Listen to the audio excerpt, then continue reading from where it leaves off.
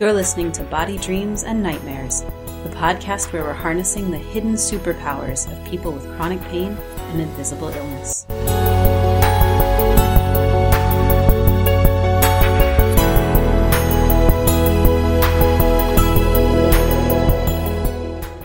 Hello, Dream Tenders. Janelle Inerarity here, and I'm so glad to connect with you again after a little bit of a break.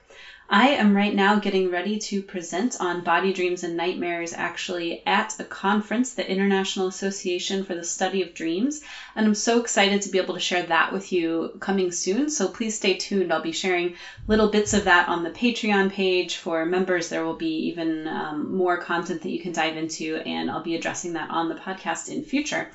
And today I'm speaking with Lauren Worsh, and this is actually a pre-recorded podcast that we did back in April, and then I took a little break and coming back here to finalize this, and I will be speaking with Lauren on a regular basis. We had a really excellent rapport. We had a lot that we wanted to dive into, and we realized that there was just more that needed to happen.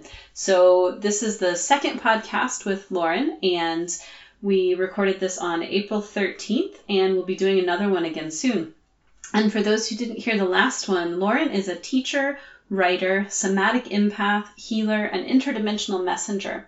And she was a yoga and meditation teacher for 15 years.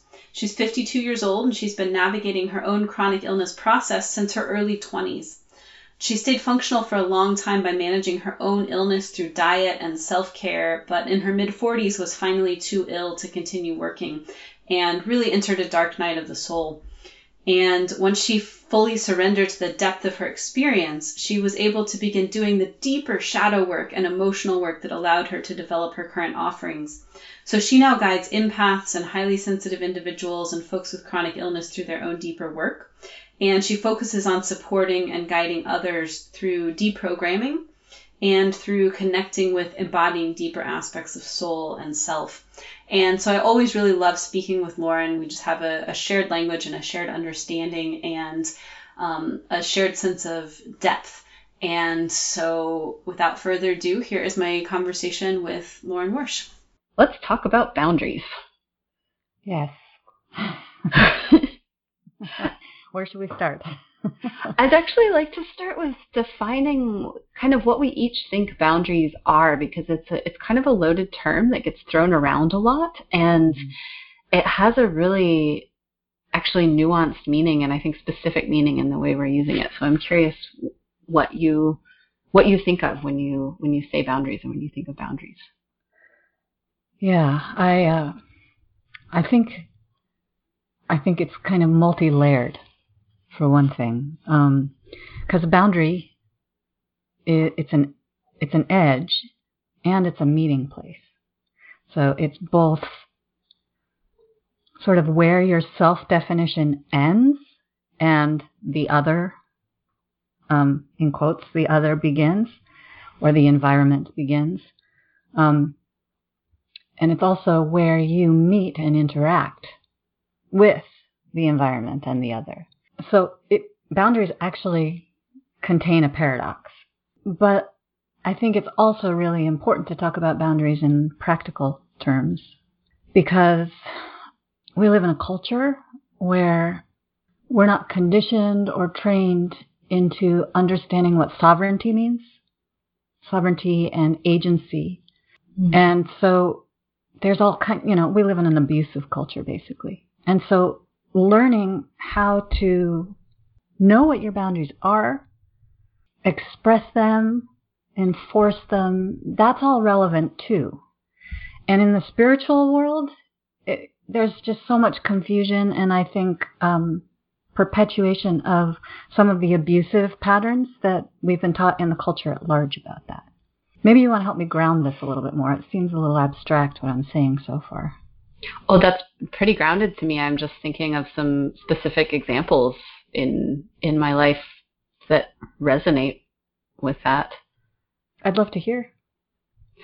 Well, I'm thinking, I spend a lot of time as a volunteer. I do a lot of volunteer work in various capacities, and historically, I've burned myself out in those scenarios because the volunteer paradigm will tend to reflect sort of the corporate paradigm, right? That says like really work, but you're not actually getting compensated. And I mean, you're getting compensated on a deep level, but you're not being sort of held as an equal in terms of like getting paid, getting benefits, things like that. It's a self-motivated benefit, and the return is in the human connection, which you can have in other scenarios as well. So it's not like dependent upon that situation. And I've sort of recently asked for something in a volunteer capacity, and just this barrage of stuff came back at me that was basically like, don't ask for what you want, don't push back against the system. And I noticed that my internal voice at first kind of started to agree and like, oh, I'm asking for too much. And then I really had to step back and say, no, like this is an energy exchange. I'm agreeing to an energy exchange. I've been given something that doesn't work for my energy system, and my boundary is to say, for this exchange to be okay, I have to stand in what is going to work for me, is going to feel good, and is going to feel fair, and I have the right to stand in that. And it was fascinating to recognize that the culture is so deeply ingrained to say, no, you just kind of have to accept the abusive paradigm. Yes. Oh, it's so clear the way you're expressing that, and it's, it's relevant to all our situations, even the most intimate relationships, what you're saying, that we've been so trained to believe that, I guess that what we needs to fit into a certain mold that society says is okay. And wherever our needs are beyond that, and I'm talking about our genuine deep needs that are really individual, as well as like the basic need that we all have for deep respect and honor. In any energy exchange, we want that to be a fair exchange. So it just feels to me like what you're saying about, well, that situation, I feel like is something that most of us can relate to on so many different levels. And so what does that mean when you've actually realized that you need something to shift, that the energy exchange doesn't really feel like it's balanced or fair, and you speak up for it, and then you get that blowback?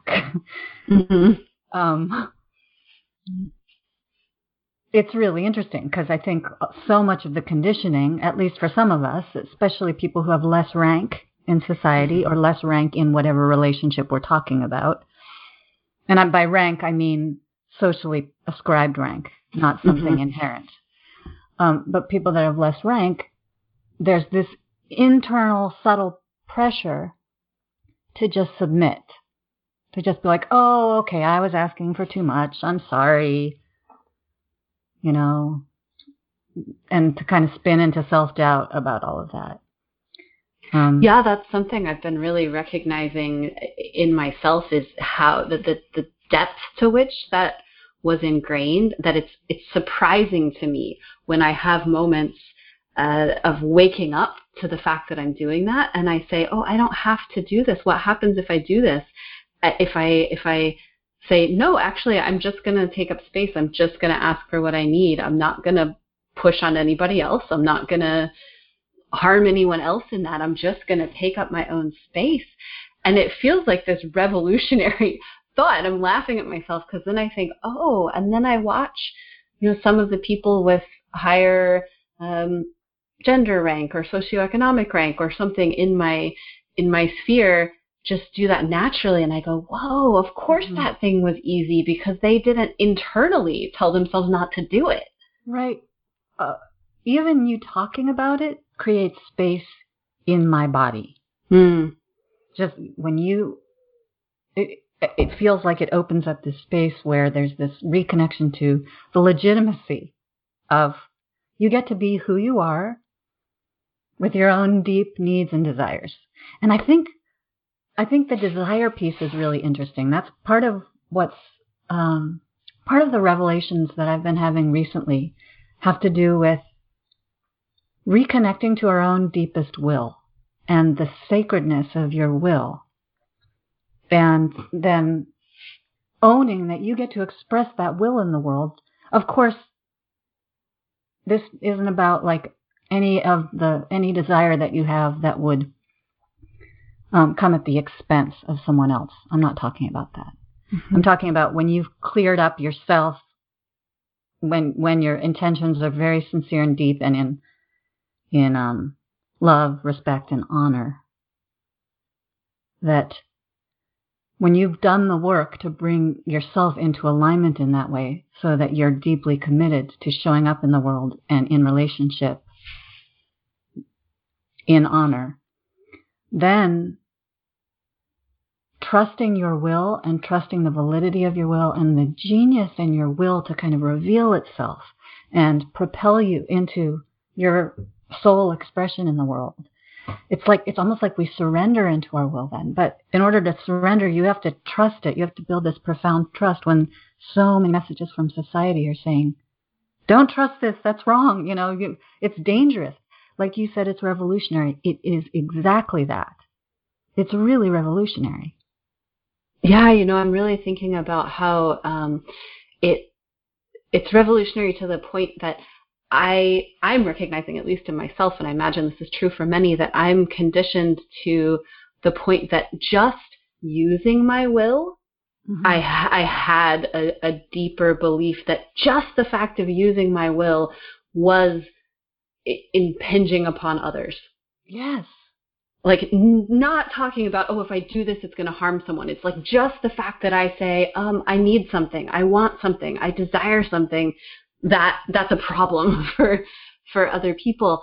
And then I also want to recognize in that space that there is a very real cultural process that happens where if society is somehow invested in mm-hmm. a person of a lower rank in a societal situation having what they want, that there is a very real pushback that happens. So I want to ground that in, yes, we're talking about something that is very deep and very esoteric and very real. And then the pushback is also very real. So I want to make sure that people don't internalize sort of more oppression. Like, if I just stood in my will, it's like you might stand in your will and you might get very real pushback. And that's not a problem with you. Yeah, exactly. That's a societal process, and it's still good to stand in your will. It's still really vital and revolutionary. It's so important what you're saying, and I'm kind of moved to name specifically that female conditioning is much more about abandoning your will, and that your will is not legitimate or not as legitimate or as important than the male will. And that's not to say, of course, that there aren't lots of men who've also gotten the message that where they fit in the scheme of things in terms of rank, that their desire is also lesser than. And, I speak out loud of the gender, the way that this is sort of designed gender-wise, but it's also relevant with race and socioeconomic status and gender, like sexual orientation and gender queer people are generally assigned rank that's very low in society. So anybody whose will is more likely to disrupt the norm is much more likely to get really intense blowback or pushback. And a lot of times that can be so subtle that it's just like, it's kind of a form of gaslighting. Yeah, and you may not recognize that it's happening. I want to define gaslighting for listeners who may have heard it and aren't quite sure what it is, or who just don't know what it is. It's a term from a movie, and I'm sorry I don't know the year that the movie was made, but there was the characters in the movie, the husband was it was at a time when the lights in the house were gas lights, and he intentionally basically drove his wife mad by changing her belief around her perception. So he would have the lights up high, and then she would notice they were up high, and then he would turn them down, and she would come back and say, the lights are really low, and he would say, I don't know what you're talking about, you're just crazy, and did this with enough things in their life over enough times that she completely changed her own belief about her own perceptions. And so that's what we're talking about when we talk about gaslighting, is something that society will do that kind of process very unconsciously. Yes, exactly. Sometimes consciously, but sometimes not, right? That's what was coming up for me when you were describing it, is how so much gaslighting behavior is actually unconscious and unintentional. It's just, who does society consider to be credible, and who does society project distrust on and lack of credibility? So, talking about gender again, part of the deep conditioning that I think we receive in the society is just this belief that women are less trustable. They can't be trusted to even be accurate reporters of their own experience.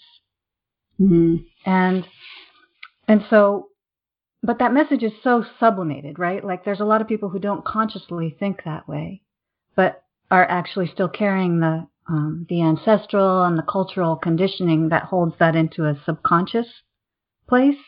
And so that person could very easily gaslight someone just because they don't want to listen. They just don't even want to listen to the other person report on their experience. And society says, you don't have to, because that person's not credible, or not as credible as you are. And so I think, like, this gaslighting phenomenon is, on a certain level, it's so widespread that it gets pretty complicated to talk about it. And like, nobody notices that it's happening. Nobody knows it's happening on any side of the equation, in a way. Right, exactly. And it just has the effect of creating this deep underlying basis of self-doubt for those who have been gaslit by society. Let's call it that. Where, well, maybe you can't trust yourself. Maybe you are crazy. Maybe your desires are too much, or not fair, or we learn to tie ourselves up in knots. So let's talk about that in the context of chronic illness, because there are studies now coming out that show that particularly young women will struggle for much longer to get an accurate diagnosis, because they're just told, oh, you're making it up. Oh, you're too young for that. Oh, you're too pretty for that. Oh, this can't really be happening to you. And even more so, this happens to Black women. That's just amplified. And this is being researched at this point, where the medical system trains practitioners to reinforce that. And again, it's not the practitioners consciously doing that. It's like there's a systemic training that's happening, and then women, and particularly women of color, are coming in with this already societal basis that says, I better question myself, I better not challenge authority, I better wonder about my own experience. And that's perpetuating the severity and length of time that chronic illness is being lived with. Oh, it's so true. It's so true, and it's a brutal experience. I just want to start with that. That when you've gone to the so-called experts in a state of great vulnerability seeking help, and the implicit message that you get back is that you're not trustable and that your experience is not real because it doesn't fit into the box or the boxes that Western medicine has already developed a body of knowledge about, developed an understanding about, that's profoundly traumatizing and confusing, and I think I actually think that a lot of the chronic illness and mystery illnesses that are so prevalent and so much more common in women than men, in some ways they're actually a manifestation of the lifetime of not being believed, needs not being considered important, and that sort of thing. Obviously, there's a lot else going on, too. I don't want to in any way imply that I'm reducing it to that. But that energetic and emotional burden of going through your days and your years not being taken seriously or not being taken as seriously, it has a real impact. It takes its toll. I just noticed as you started talking about that, I felt really sad. Like I kind of wanted to cry, and I want to just too. honor that. Thank you. Let's cry. That'll be a new in podcast world. And now we will take a crying break. But I want to bring that in. I mean, I notice even as you sort of join me in like, yeah, this is really sad. Let's just take a moment with this. And I can feel it more freely in myself. Because even that is such a deeply conditioned, like, oh, I'm having a really strong feeling, but this is not the place to have strong feelings. This is the place to talk about ideas or to stay in radio mode and communicate properly. And even that, just naming that and saying like, no, I'm going to, like, yes, I'm staying with listeners and saying like, this is, and I'm staying with you as my partner in conversation here and saying like, there's a lot of feeling. And I'm not going to override that. I think it's an amazing opportunity. I'm so grateful to you to get to have this conversation, holding space for so much. It feels like we're finding the way. We're just feeling our way through it, really, of how do we be these integrated beings showing up in our wholeness together in conversation. And still, of course, like meet the baseline of creating a conversation that has value to people, that has conversational and intellectual value, and where they can get traction and plug in, rather than just having us get together and process our feelings. It's not that; it's all of it. But instead of exiling the emotion that's coming up, I mean, I feel really just kind of intense energy in my heart right now. My voice is sort of shaky. And I feel like that's a really legitimate part of this conversation. But it takes courage to claim that. Knowing that this is going to go out into the world and I'm being vulnerable and you're being vulnerable right now. And that brings up a lot of intense energy in my body. I've lived so long in this society with a sensitivity to those more subtle ways that I have been dismissed or invalidated, that I automatically, like I can feel the part of me that automatically is almost trying to shift my behavior in predicting for those people that will not be able to receive this and that will want to put us down for having this kind of conversation. Or minimize it, or you know what I mean? And I'm not saying that to sort of victimize myself. I'm just saying that that's a part of what I'm actually bringing to this moment, is negotiating all these different threads, including this feeling of vulnerability and wanting to protect myself from attack and projections that are inaccurate and that sort of thing. Yeah. I want to protect you and us from that as well.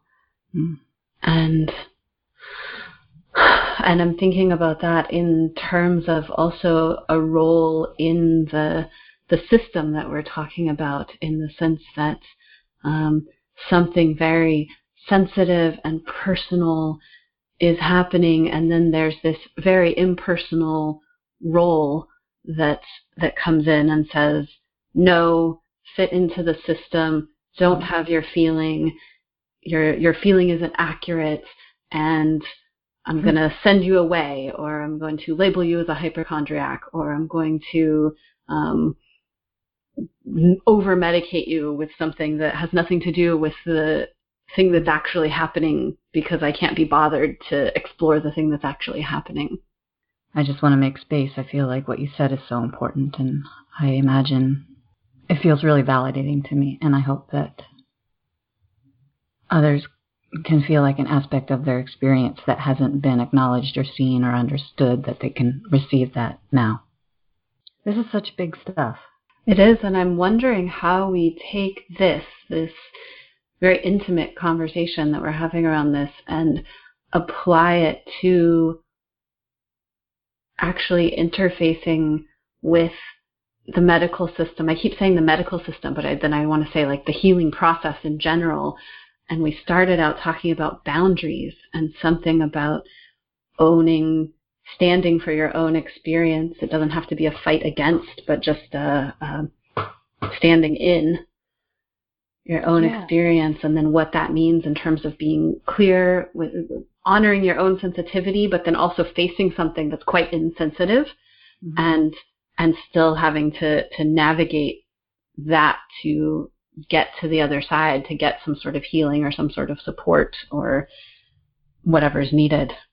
I'm so glad you're saying that, because I'm aware that much of what we've talked about so far kind of surfaces the experience of victimization, which is really, it's so important to acknowledge that, and for us to get to name accurately, so that we can really see the dynamics in society that are operating and how they're affecting us. But at the same time, a big piece of what I've been learning about boundaries is that every time I am experiencing kind of that invalidation or disrespect from the medical system or from society at large, not only is it an experience that is somewhat dehumanizing, but it's also an opportunity for me. And it's an opportunity for me to see where I've internalized this pattern of dehumanizing myself or invalidating myself. And to recognize that there's nothing about the way that I've internalized that I have to hold on to. That it's actually possible to unpack and deconstruct the ways that I've internalized that and basically take back my power. And I think we see that happening in the world right now in this incredibly profound way that we're only just even starting to put our finger on. How many individuals, and especially women, with, I think the Me Too movement has a lot to do with this, with just recognizing, no, this is, these messages I've gotten forever, it's not right, it's not fair. And I can feel in myself that I am as deserving of the respect that society gives to these groups of higher rank. I am as deserving of that. And it's a feeling, though. It's like actually settling in deeper than the enculturated self-doubt to this place of deeper true knowing and that's where it's not about coming at the expense of anyone else, but just claiming for yourself the right for you, for just in your own body and being, to settle into knowing the integrity of your desire, your will, your need, and being able to hold the beauty of that even when you're interacting with these systems where it's, years or decades before those systems are going to catch up with being able to bring fairness into how they operate, bring respect and deep honor into how they operate, that sort of thing.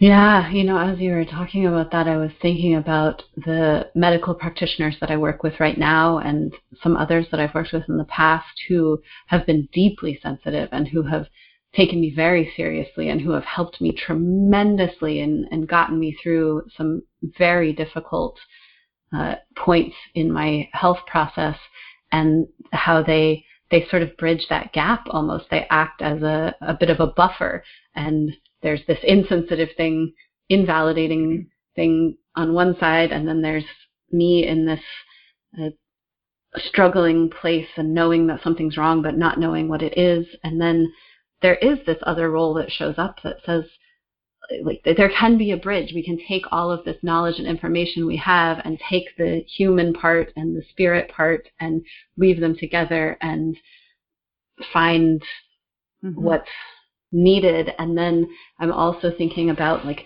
the incredible blessing that I've happened to have lived in places and had access to that type of practitioner at some really key moments. And that when somebody doesn't live in that place or have access to that practitioner, how can we all then become that for ourselves, become that type of practitioner for ourselves? Oh, that's such a good point. And the whole thing that you were just saying, I think like part of what's happened for me is in shifting into really landing into this deep self-trust again and allowing myself to trust it in the face of the messages society keeps giving me, I have been able to then recognize that there are systems of support, individuals, good doctors that are available. And now I'm in this energetic space of feeling like I deserve that. And so it's much easier to find the care and the support that I need. But like what you're saying, I also live in this place that you live where the resources that we have here are uncommon. I think this is, in some ways, it's representative of the emergent edge of where good medical care is going. But it's an incredible privilege to live in a place where there are actually a lot of practitioners who are showing up in their practice with integrity and awareness. And so through that, I mean, even to be able to recognize when that's happening, right? You've mentioned several times this and I'm going to get the words wrong, but it's this inner knowing that says, I recognize my own experience and I'm going to follow it and follow my own integrity. How have you built that, or how have you learned to recognize it? Because if it's been, I want to say like obfuscated, if it's been sort of covered up over time, it can even be hard to start to recognize it for what it is when it shows up, or to find it and to build that muscle. Right. It feels like it's been pretty hard won. I think part of it for me has been allowing it to be a process of reclaiming and understanding that I think the process is really quite complex, because partly what I think we're doing is healing from centuries and millennia, actually, of being abused out of our self-trust, being taught that we can't trust ourselves. And it's just so much, what I'm trying to say is it's so much bigger than us individually, but some of us as individuals are kind of, let's just say it's been more intensified. Like for me, this has been a really big issue in my whole life. And part of that, I think, is because one piece of my process and my service, my reason for being even, is to unpack this and to heal from it, both how I've carried it personally and whatever ancestral piece of it has ripened in me, has come to the surface into my awareness, and whatever collective piece of it, whatever way my own personal process mirrors what goes on for the collective, then how I show up in healing this kind of conditioning and coming into a much more sane and true understanding is also like creating a new morphogenetic groove in the collective. So I say all that just to honor that it's okay that it's a deep process and that it takes time. Maybe we've been at this for lifetimes. I don't even know if I answered your question. Did I? I mean, it was a beautiful, important part of the answer. I think that I'm curious if there's anything in particular, like if somebody's listening and thinking, that's great that these people I'm listening to have gone on this journey, but what does that even mean? Where do I even start? How do I even start to recognize this? Or if I do stand for it, if I do find my inner will and my inner integrity, my parents, my partner, my boss, my doctor is going to give me so much pushback that it's not even worth it, and it's better not even to know. Like I'm sort of amplifying that, but where does one even start, or how does one even start to first recognize that experience when it shows up, and then cultivate it, and knowing, I love what you just said, of it's not like an all or nothing overnight, hey, I figured this out, now I can do it all the time. It's great. I'm not really sure. It seems like we each kind of have our own beginning place.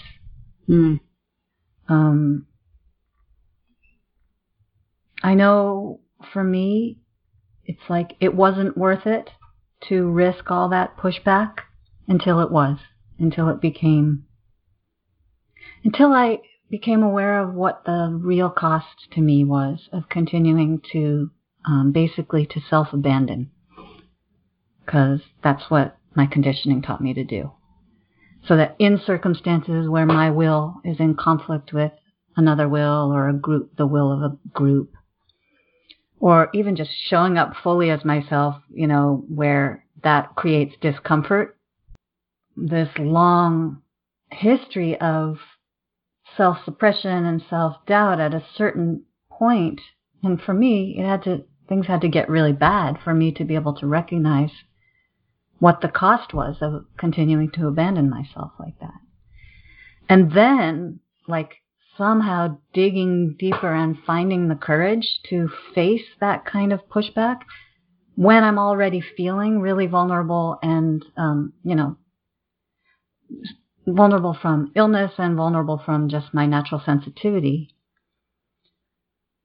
Trying to learn how to step into taking much better care of myself and letting go of that habit of self-abandonment, but doing it in a way that didn't make it worse for myself, that didn't create so much drama in my life that I was actually making myself sicker or, bringing on too much of a challenge at once. So it's I think it's about kind of finding that place that's beyond your comfort zone, but that's really deeply self-honoring. That's not so far beyond your comfort zone that you're perpetuating dysregulation or trauma cycles. So it's a real balancing act, and you really have to just keep tuning in with how it's working, how what you're choosing to do is working, and how can you refine that, and where is it worth it for you to take a stronger stand expressing your needs with somebody, and where is it, where are you actually taking better care of yourself by continuing in that situation, not to self-abandon, but maybe to just pull away or disengage a little bit more from that person. And you know what I mean? It's very specific to each situation, each relationship, and exactly where you are in the moment and what your needs are right now. So I think it starts with learning that it's okay to want to take good care of yourself, and that there's no set of rules that you need to follow here, but what you're doing is learning how to take better and better care of yourself. And that's part of, let that be a process. Let yourself make mistakes. Let yourself get it wrong without beating yourself up. Know that it's a process so that there's space for you to discover your deeper needs and what really does work for you and what doesn't. And I think when that intention is there, this has been my experience, when that intention is there, it comes. It's been developing, and it's not an easy process, but it's been getting easier and easier. It's kind of profound that it even bears saying it's okay to take care of yourself. Right. I'd love to hear for you, how you relate to this in your own experience, and how did you start? And what's that process been like of it landing for you that self-care isn't just this cute little new agey concept or something, but, what that really means in your own embodiment and life? Whew, that is a big question.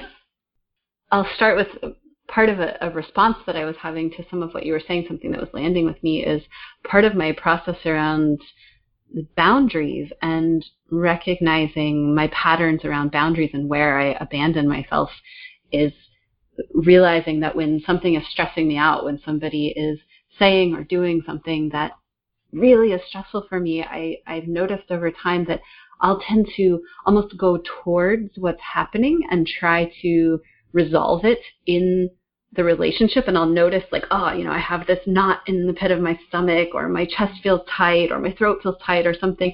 And I'll respond to that by going towards the situation and trying to resolve it in relationship, which I think is a trauma pattern. And when I can come back and say, hang on, primary thing is something's happening in my body right now that's telling me something. Wow. And if I can just follow that first and not prioritize, oh, well, I have to keep making eye contact with this person, or I have to keep nodding and saying yes to whatever they're saying because they're going to keep talking or whatever. I have to come back and say, my body says I need to stretch my arms out right now, or I need to turn away, or I actually have no interest in listening to what's being said. And when I follow that, it changes the relationship. And the person, if they notice, responds, and something shifts in the relationship. And if they don't notice, then why am I staying there anyway? And I can just remove myself. So I think there's something really important in that. And then when I zoom it out to your question around burning out, I don't know if that's the word you use, but to sort of like overextending myself rather than taking care of myself. That's what you said. Self-care is not just a new age. It's not like a fluffy thing. It's like foundational.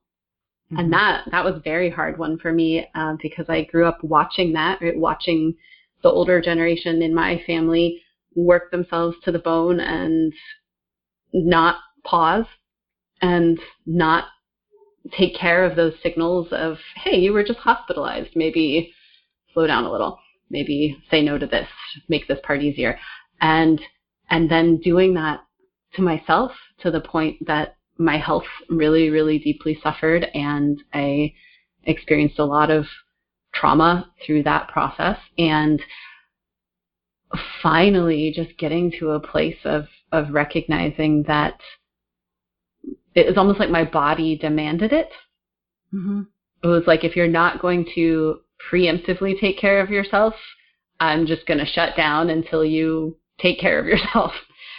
And so learning that from my body, really, and saying, okay, now I recognize my body is giving me a very subtle signal. Hey, this is a little bit of an overextension, and just stopping there and saying, thanks, body. Thanks for letting me know before it got bad that we could pause and we could have some water and take some vitamins and go to the acupuncturist and whatever, whatever level it's at. Oh, you give me chills. It's so profound what you're saying.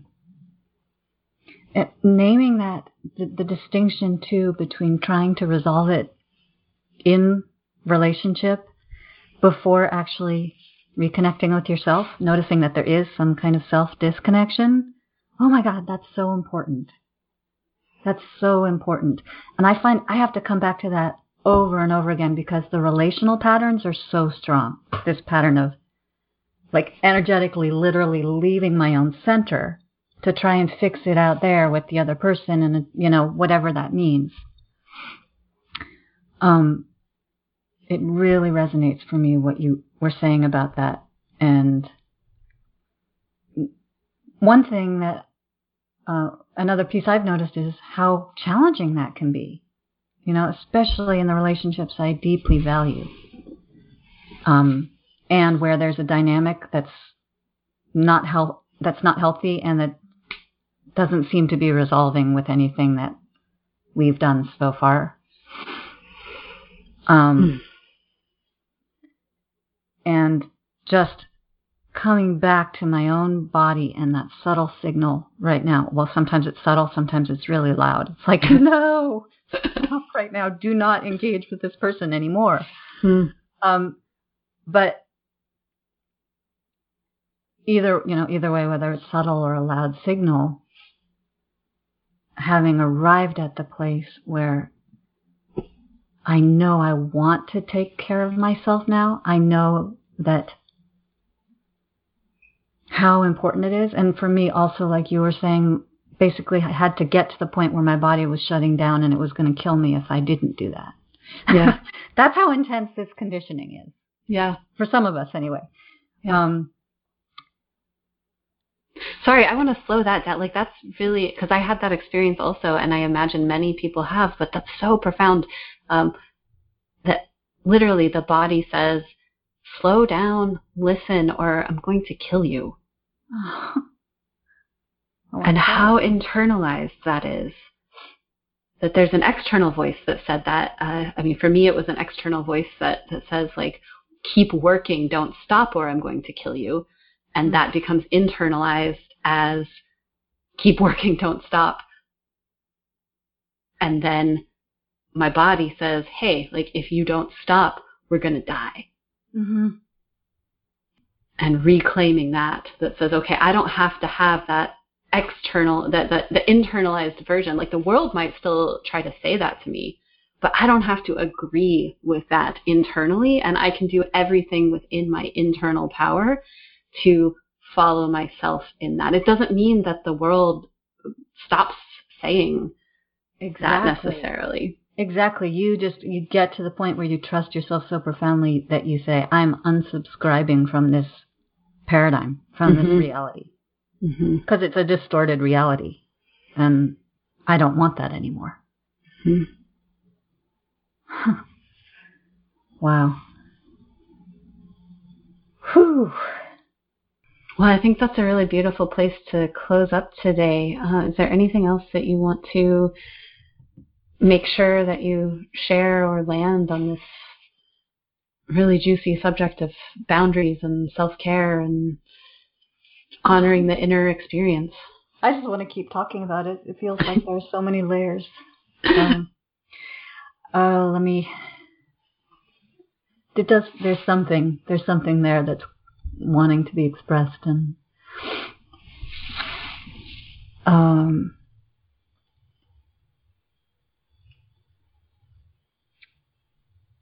I think it has to do with celebration. Like this edge that we find ourselves at societally,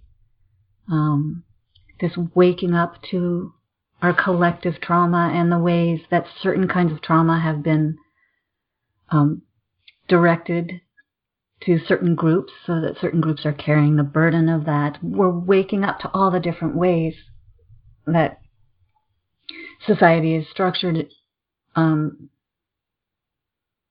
this profoundly unjust way, and how that's impacted us, and how that's actually diminished the opportunities for everyone. There's something about